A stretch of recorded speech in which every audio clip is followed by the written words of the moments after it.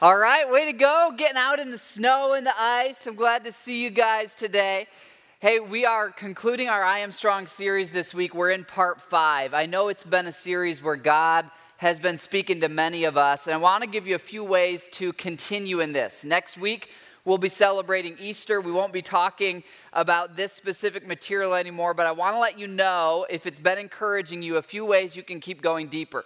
First, if you go to connectionpoint.org, and you click on any of the I Am Strong logos or go to connectionpoint.org/I Am Strong, we have for you there all 5 of these messages, but we've got a bunch of other tools for you there as well. As you might know, this series is based on a book, and we've covered 5 parts in this series, but there's actually 17 chapters in this book.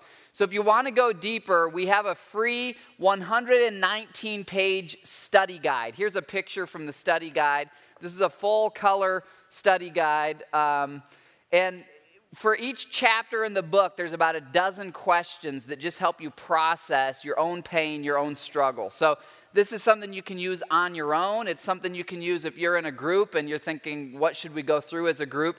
It's completely free. And again, it's at that same link, connectionpoint.org/I Am Strong. We want you to be able to keep journeying deeper into this material.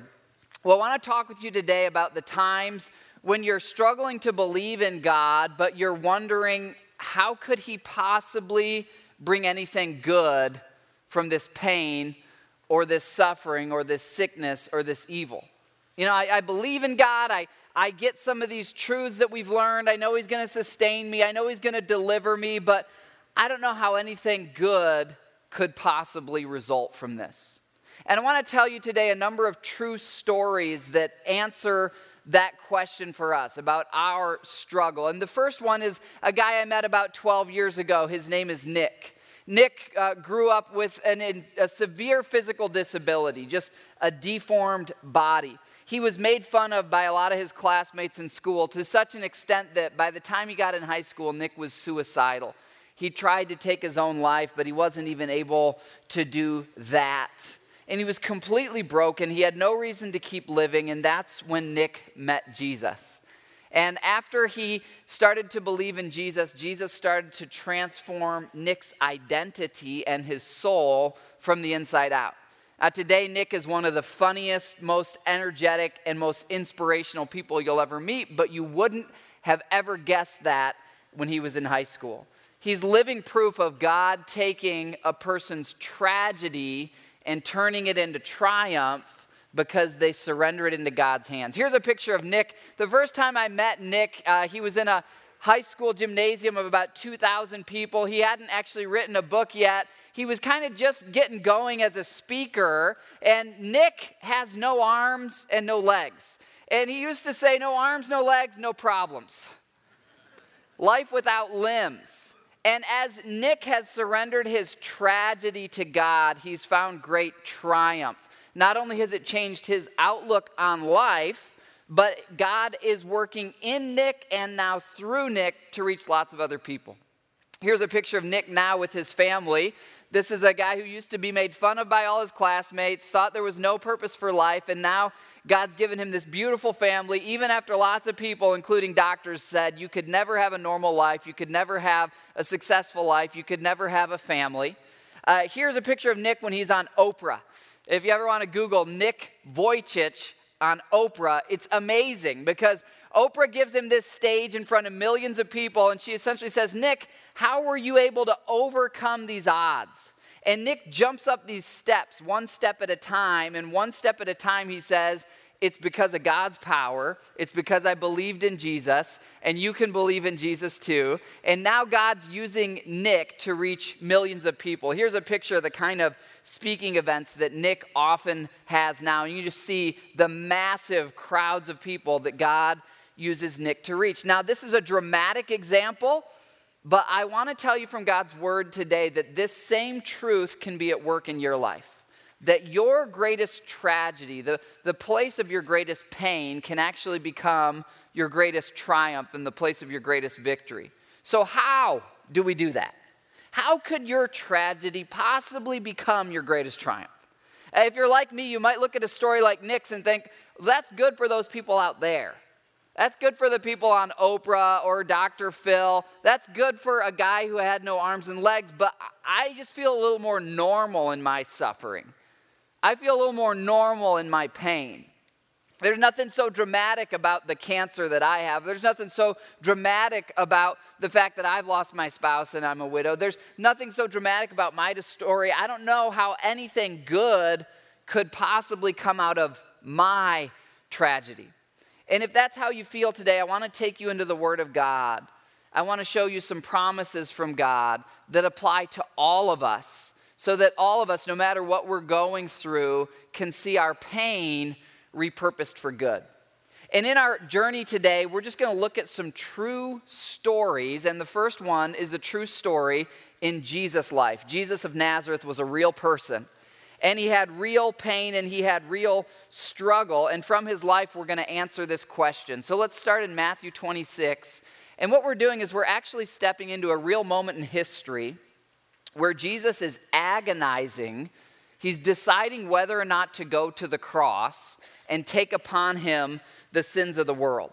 This took place, the story we're about to read, this took place the night before Jesus was crucified.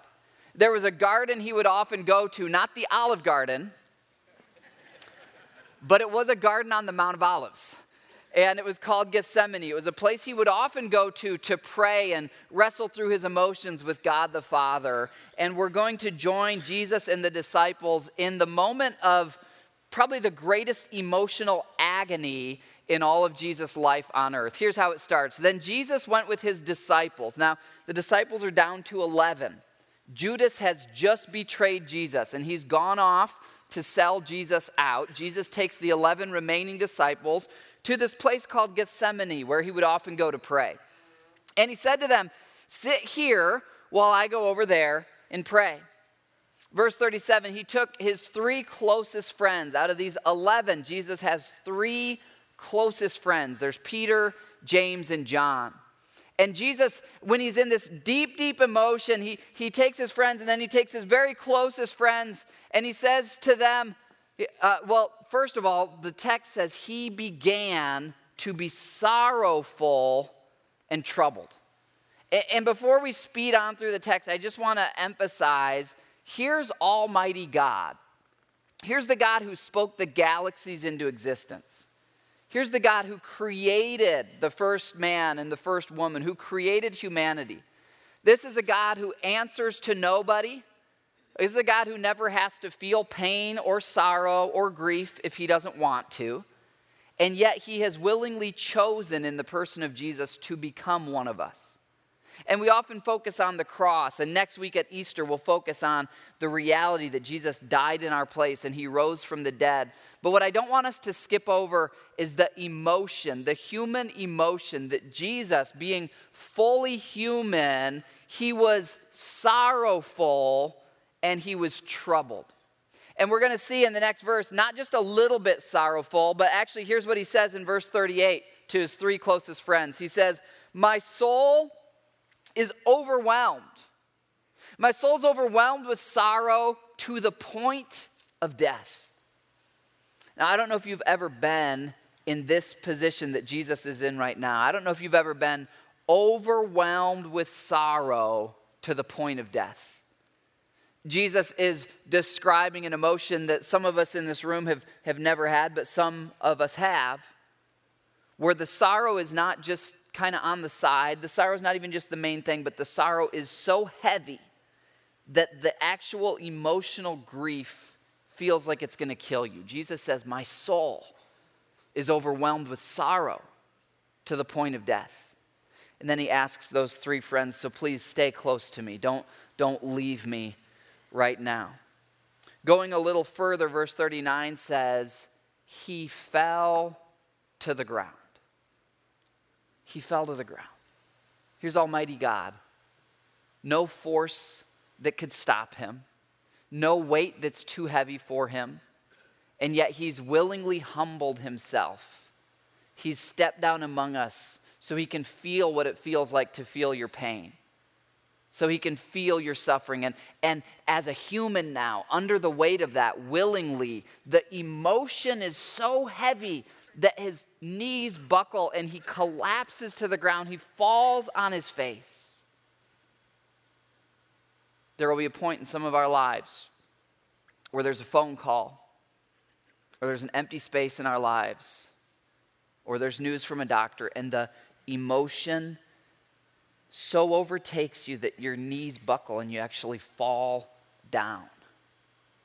Here's Almighty God choosing to be in that moment so that he can know exactly what you feel like. Jesus is in his greatest agony, and we're going to see from his life how it becomes his greatest victory.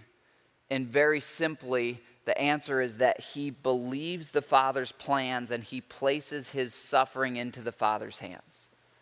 And what we're learning today for you and for me, in our moments and in our pains that seem like no good could come from this, what we're learning is that in God's hands, my greatest agony, your greatest agony, can actually become our greatest victories.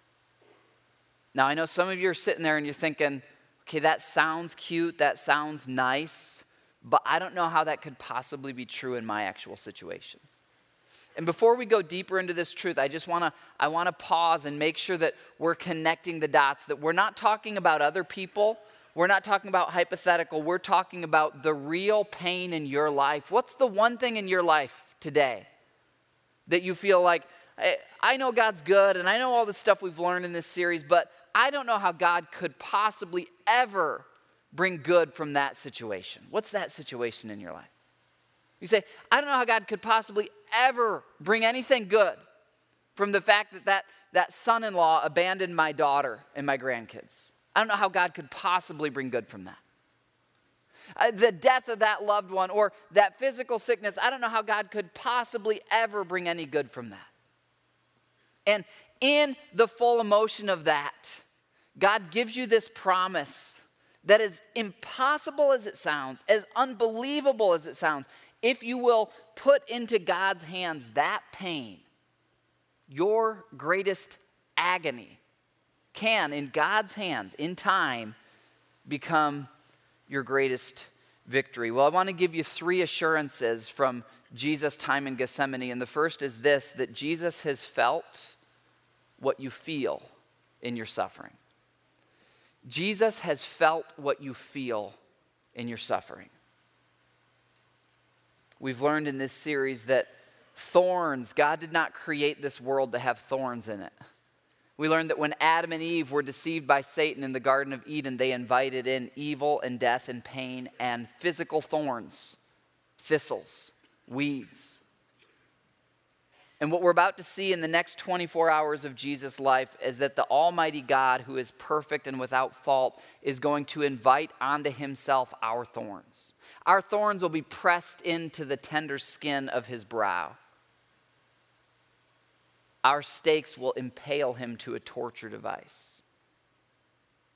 And what Gethsemane shows us is that Jesus, he didn't only take our spiritual consequences, our justice and judgment, but he also has felt emotionally and even socially all the pain that we feel in surrendering our lives to God. Almighty God, and it's important for us to note, God chose to do this. He didn't have to, but he chose to. Just think about this as you picture the darkness of Gethsemane and Jesus falling down on his face in prayer and wrestling in agony and saying, God, if there's any other way, I don't want to go to the cross. Here's Almighty God in the person of Jesus, and his friends who are there with him, they fall asleep while he's agonizing and he's alone. Almighty God's alone. Almighty God is crying. Almighty God is abandoned by his closest friends. Almighty God is shaking. Almighty God is physically overwhelmed by the emotion. He stumbled and fell and was overwhelmed with sorrow to the point of death. You need to know that the same Jesus you call out to in prayer, that same Jesus you call out to, he has felt what you feel. He's acquainted with grief. He's a man of sorrows. He has pleaded in frustration to God the Father, asking for a different path. 3 times he says, please let it be another way. He knows what it feels like to have grief and anxiety and emotion overtake you physically, even as your faith is strong spiritually. Well, not only does Jesus' story assure us that God knows how our pain feels, but it also shows us that it's okay to agonize in surrendering your pain to God. That's the second assurance. Jesus agonized to surrender to the Father's plan. Sometimes we get this false idea that, if our faith is strong enough, we'll never have low emotions. If our faith is strong enough, we'll never agonize. If our faith is strong enough, it'll just be, oh, God, okay, it's easy to believe you. But here's Jesus who never sinned. Here's Jesus who is spiritually perfect. Here's Jesus who has a perfect faith. And he never doubts that God will bring good from it, but he's fully aware of what it's going to cost and how much it's going to hurt. And we see him agonizing to surrender. Not because he's sinful, but because of just how much it hurts. And you know what? For me in my Gethsemane, for you in your Gethsemane, that's a huge truth to know. It's normal to agonize. It's normal to struggle on your way to surrender.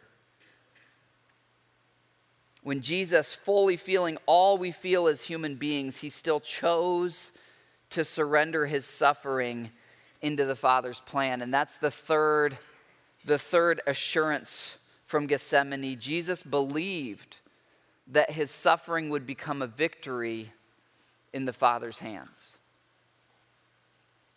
Now, his belief doesn't mean that it was easy, but he believed. And for some of you today, this is the step in your faith, in your journey with God, is to move from surviving your pain. And at the beginning, it's about surviving. When you're standing at the graveside, when you're going through chemo, it's about surviving at the beginning. But God wants to grow you now out of elementary. He wants to take you to the next level where you start to realize your pain is more than something to be survived. It's something to be surrendered. And that if you surrender it into the hands of God, not only will he sustain you, not only will he get you through it, but he'll actually work good from it. Jesus believed that his suffering, though painful, would actually be used for good. And here's where that's recorded in the story. Verse 39, we saw the moment where Jesus falls with his face to the ground and he prays. And then he says this, Father, if it's possible, if there's any other way, remember humanity has been ripped away from God. Jesus came to restore us. And now this is the climax of the human story where God is going to reunite humanity, and it requires God going to the cross in our place. And Jesus is there. He realizes what's going to happen in the next 24 hours. He realizes the physical pain, the social pain of being mocked and stripped naked and scorned by a whole city of people who are jeering at him. The spiritual pain of drinking the judgment of all of humanity.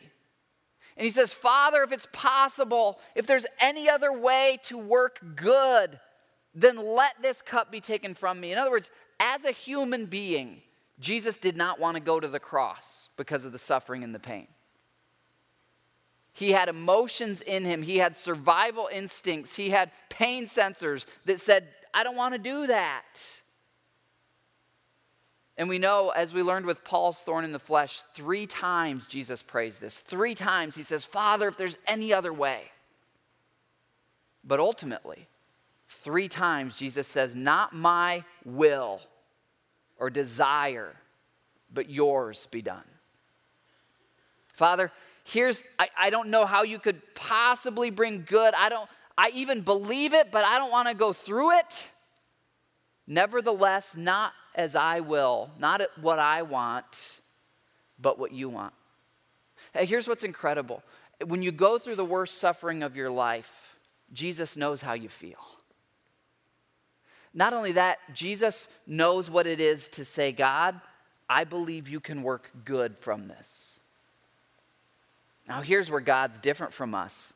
In our pain, if we had the option, if God said, I'm going to bring good from this, but if you want to get out of it, you can, most of us would say, I'll take the get out of it option. Whereas Jesus had that option. He's still Almighty God. He doesn't have to go to the cross. He has that option.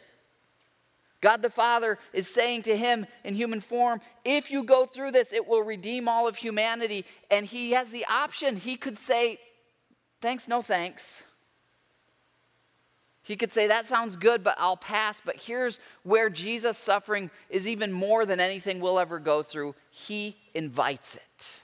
Not because he wants to, but because the Father promises that he'll bring good from it.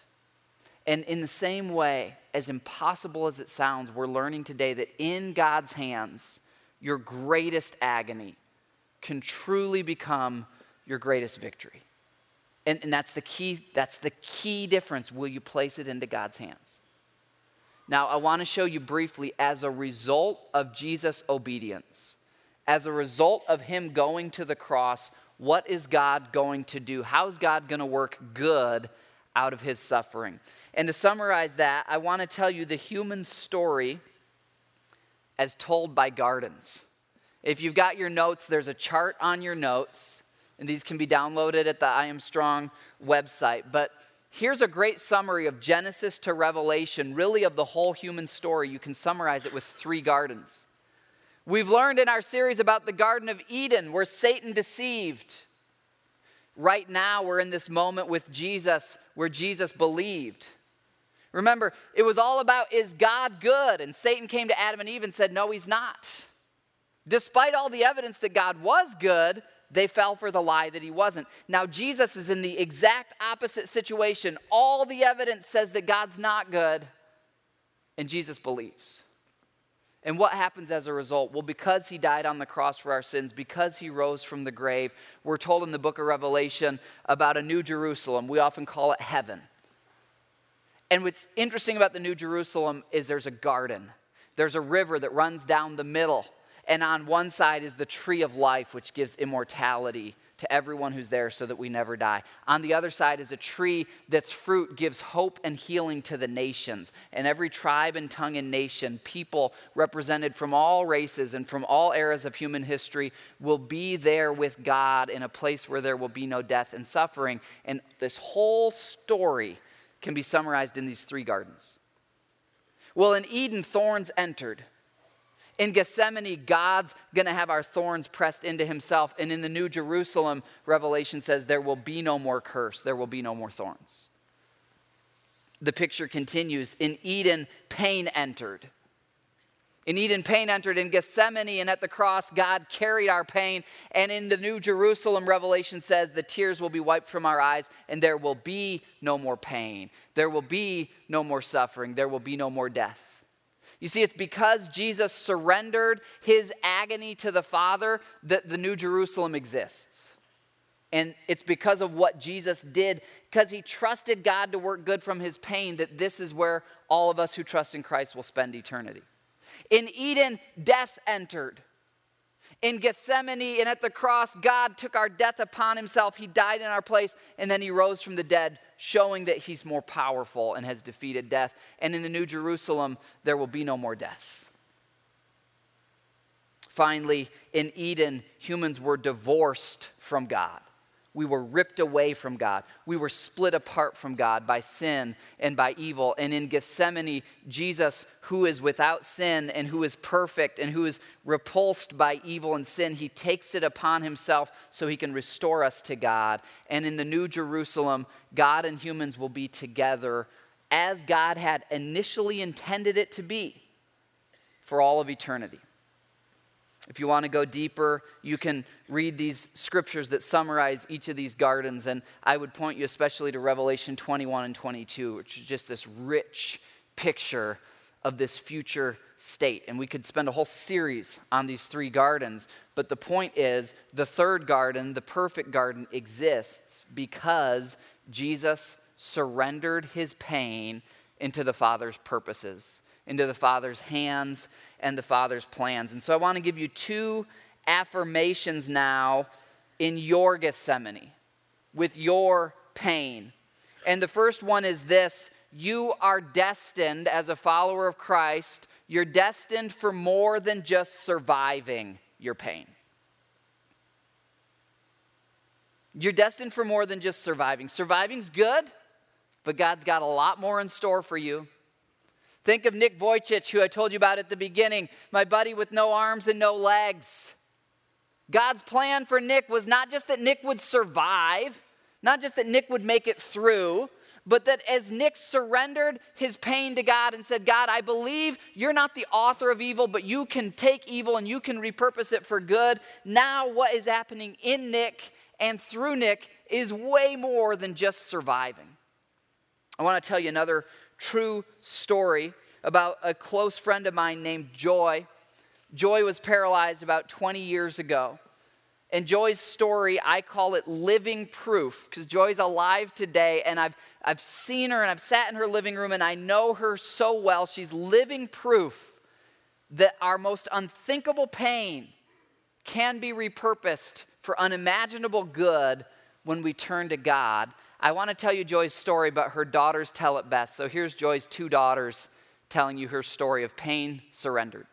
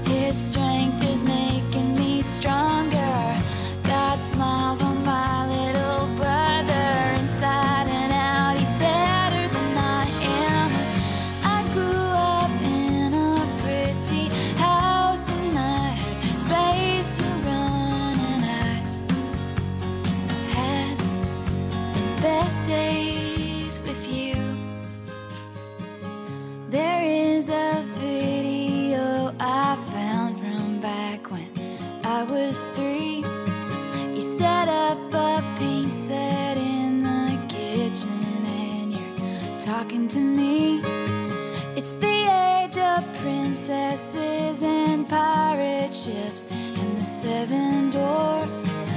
Daddy's smart and you're the prettiest lady in the whole wide world. And now I know why all the trees change in the fall. I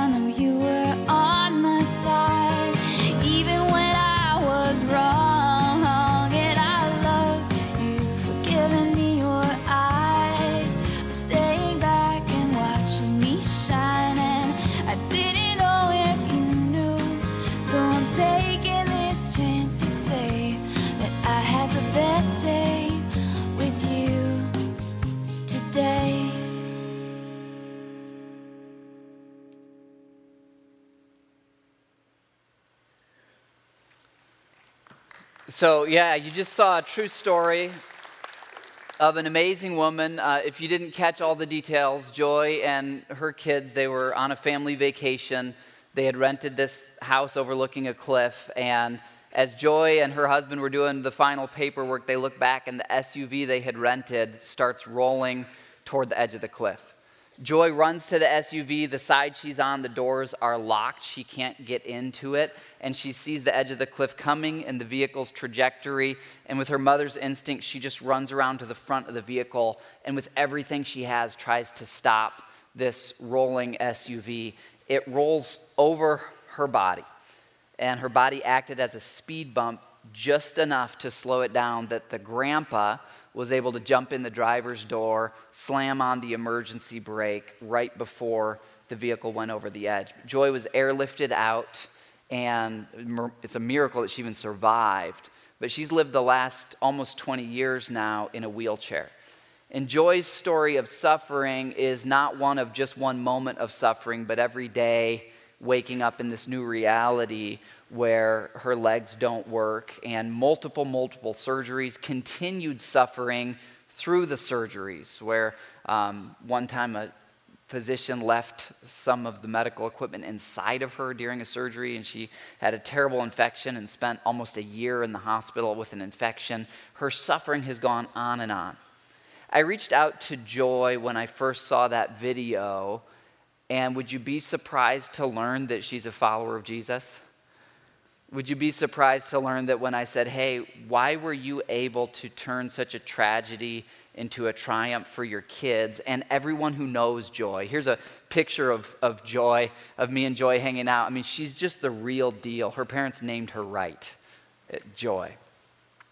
And I remember as she started to tell me about her faith in Jesus, saying how,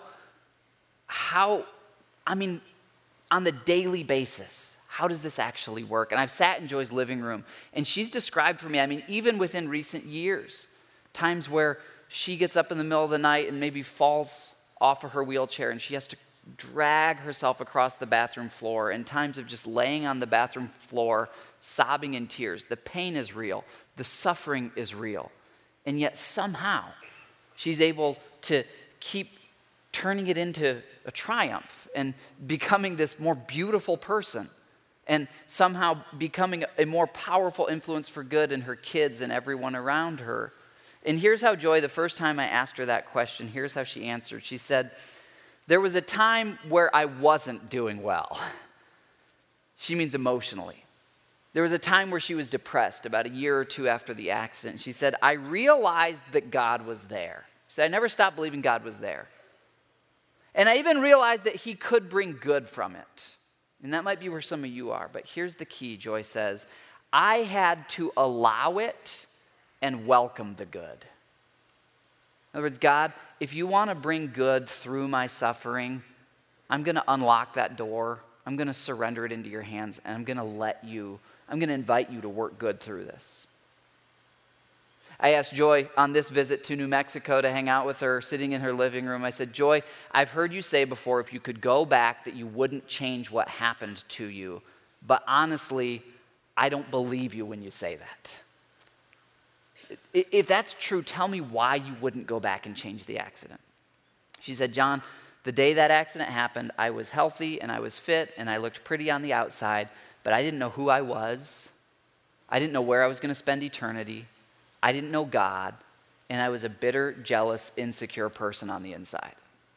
She said, now my body's broken, and I can't walk, and I have surgeries every few months. But inside, I know who I am. I know where I'm going. I know God. I know where I'll spend eternity, and I have a security inside that now allows me to believe in other people and help other people. And Joy said, here's the transformational moment. She says, I can truly say the blessings of being paralyzed and in a wheelchair have far outweighed the negative. But she says this, it wasn't until I welcomed God to bless us through something that was so difficult. It was then that our family began to heal. Let me read that part again, because that's the key. That's what we're learning today. It wasn't until I welcomed God to bless us through the difficulty that our family began to heal. In God's hands, your greatest agony can become your greatest victory. In God's hands, joy's greatest tragedy has become a triumph that has inspired and changed her kids, me, thousands of other people who know her. And you need to know in your suffering, you're destined for more than just surviving. And here's the second thing you need to know. You will achieve your greatest purpose in life. Joy is achieving her greatest purpose now. You will achieve your greatest purpose when you surrender your greatest pain into the plan, into the hands of the greatest power. You'll find you're not just going to survive your pain is going to lead to your greatest purpose and your greatest fulfillment when you surrender it to God. Jesus illustrates this when he prays 3 times, Father, if there's any other way, and he finally surrenders to God. And what happens as a result? All of humanity gets restored to God. His greatest pain surrendered into the most powerful force in the universe. You know, let me give you a physical example of surrendering to a power that's greater than yourself, okay?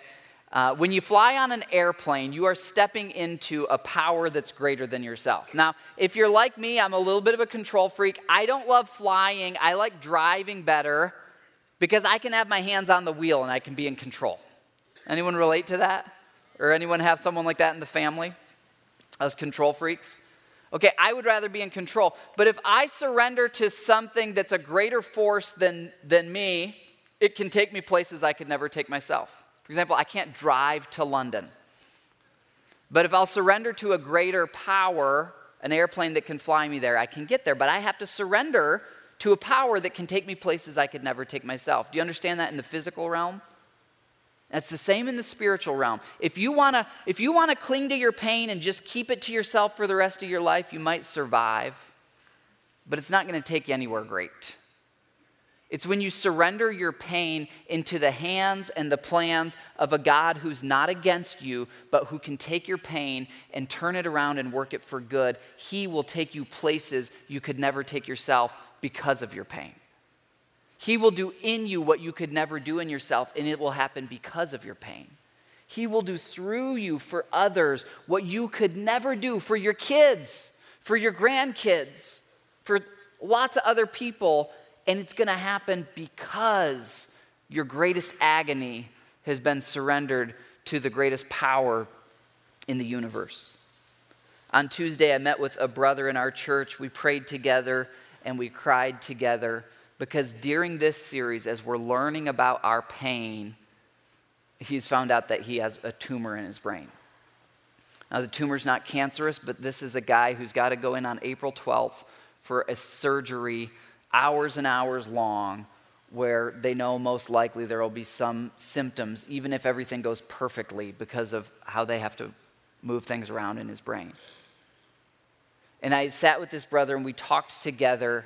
And what was so inspiring to me is he's right here. He's among us.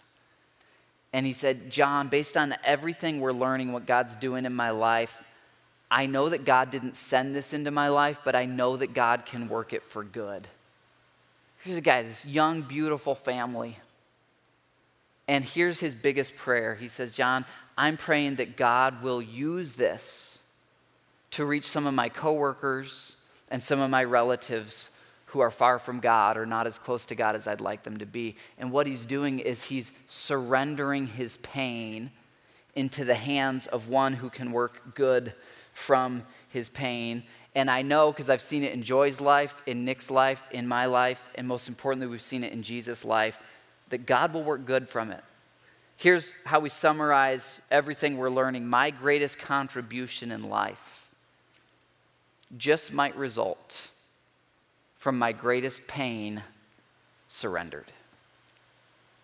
Your greatest contribution in life, this is a paradigm shift.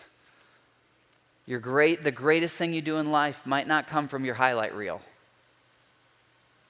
It might come from your deepest suffering, from your deepest pain, when you surrender it into the Father's hands.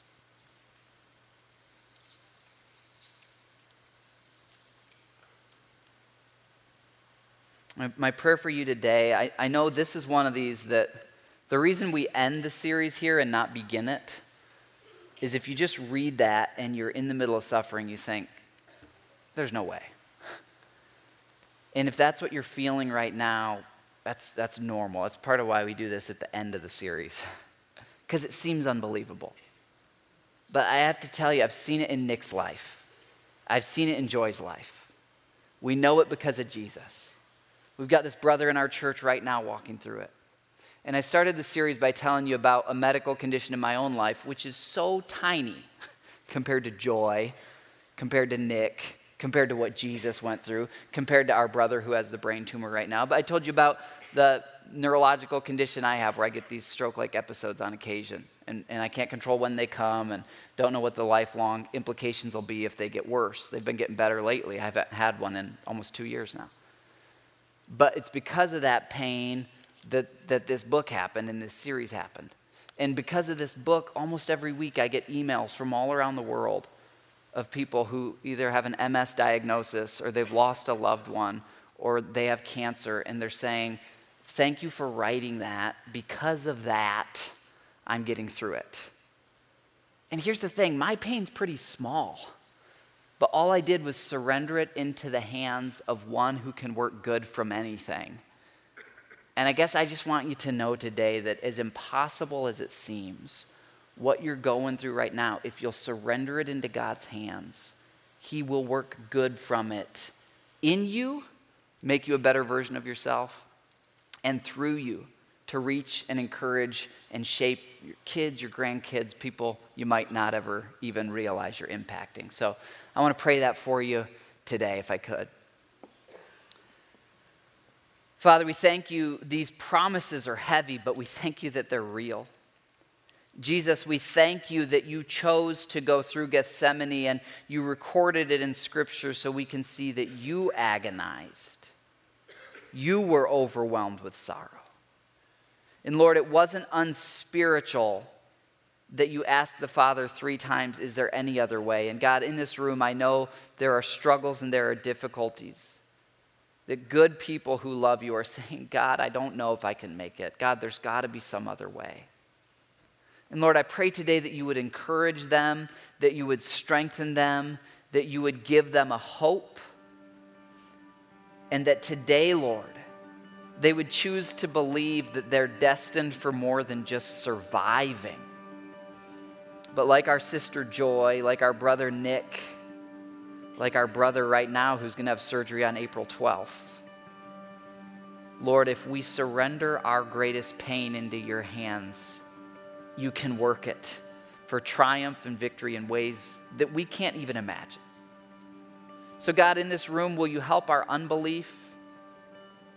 And like Jesus, where surrendering to you is agonizing, will you just give us the faith and the strength to say, Father, not my will, but yours be done. And I'm going to move today from just surviving to believing that you will bring good through this in me and through me.